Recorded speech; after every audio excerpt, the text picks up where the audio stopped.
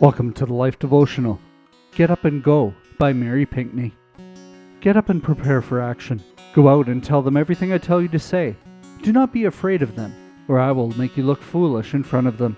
Jeremiah 1:17. It takes courage to obey the voice of God. I can imagine Jeremiah shaking in his sandals the moment God called him to be his mouthpiece to the children of Israel.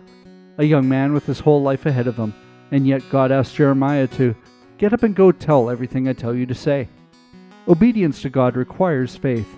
Our lives can change drastically based on one word or assignment given by God.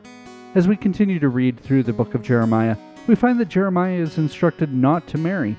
Much like Jeremiah, many of us will find ourselves on this journey by ourselves. Obedience oftentimes requires us to walk alone. Not everyone is called to go where we are assigned to go. Jeremiah was a trooper as he continued walking out the assignment he had been given. There were times he wanted to give up, cave in, and quit, but he could not bring himself to do it. His purpose was so deeply embedded that it seeped out. How about you?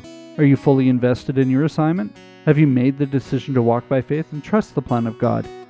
Jeremiah's faith to continue even through tribulation should encourage us that God is always with us.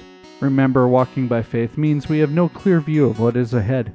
If we are to fulfill our assignment here on earth, we will have to muster up the courage to get up and go at God's command. A prayer for today.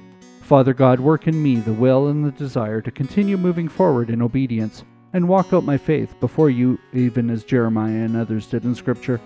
When my courage is waning, infuse me with your inner strength. I pray. In Jesus' name, amen. Go deeper. Are you satisfied with where you are in life and faith walk? Spend some quality, quiet time with God today and talk with Him about it. Listen more than you speak. Read further. Are you single and wondering if that is God's purpose for you? This article, Single But Not Alone, on thelife.com, may be insightful. Also read A.C. Williams' article, 36, Still Single and Loving It, on our other website, issuesiface.com. Can we pray for you today? Come see us at thelife.com/prayer.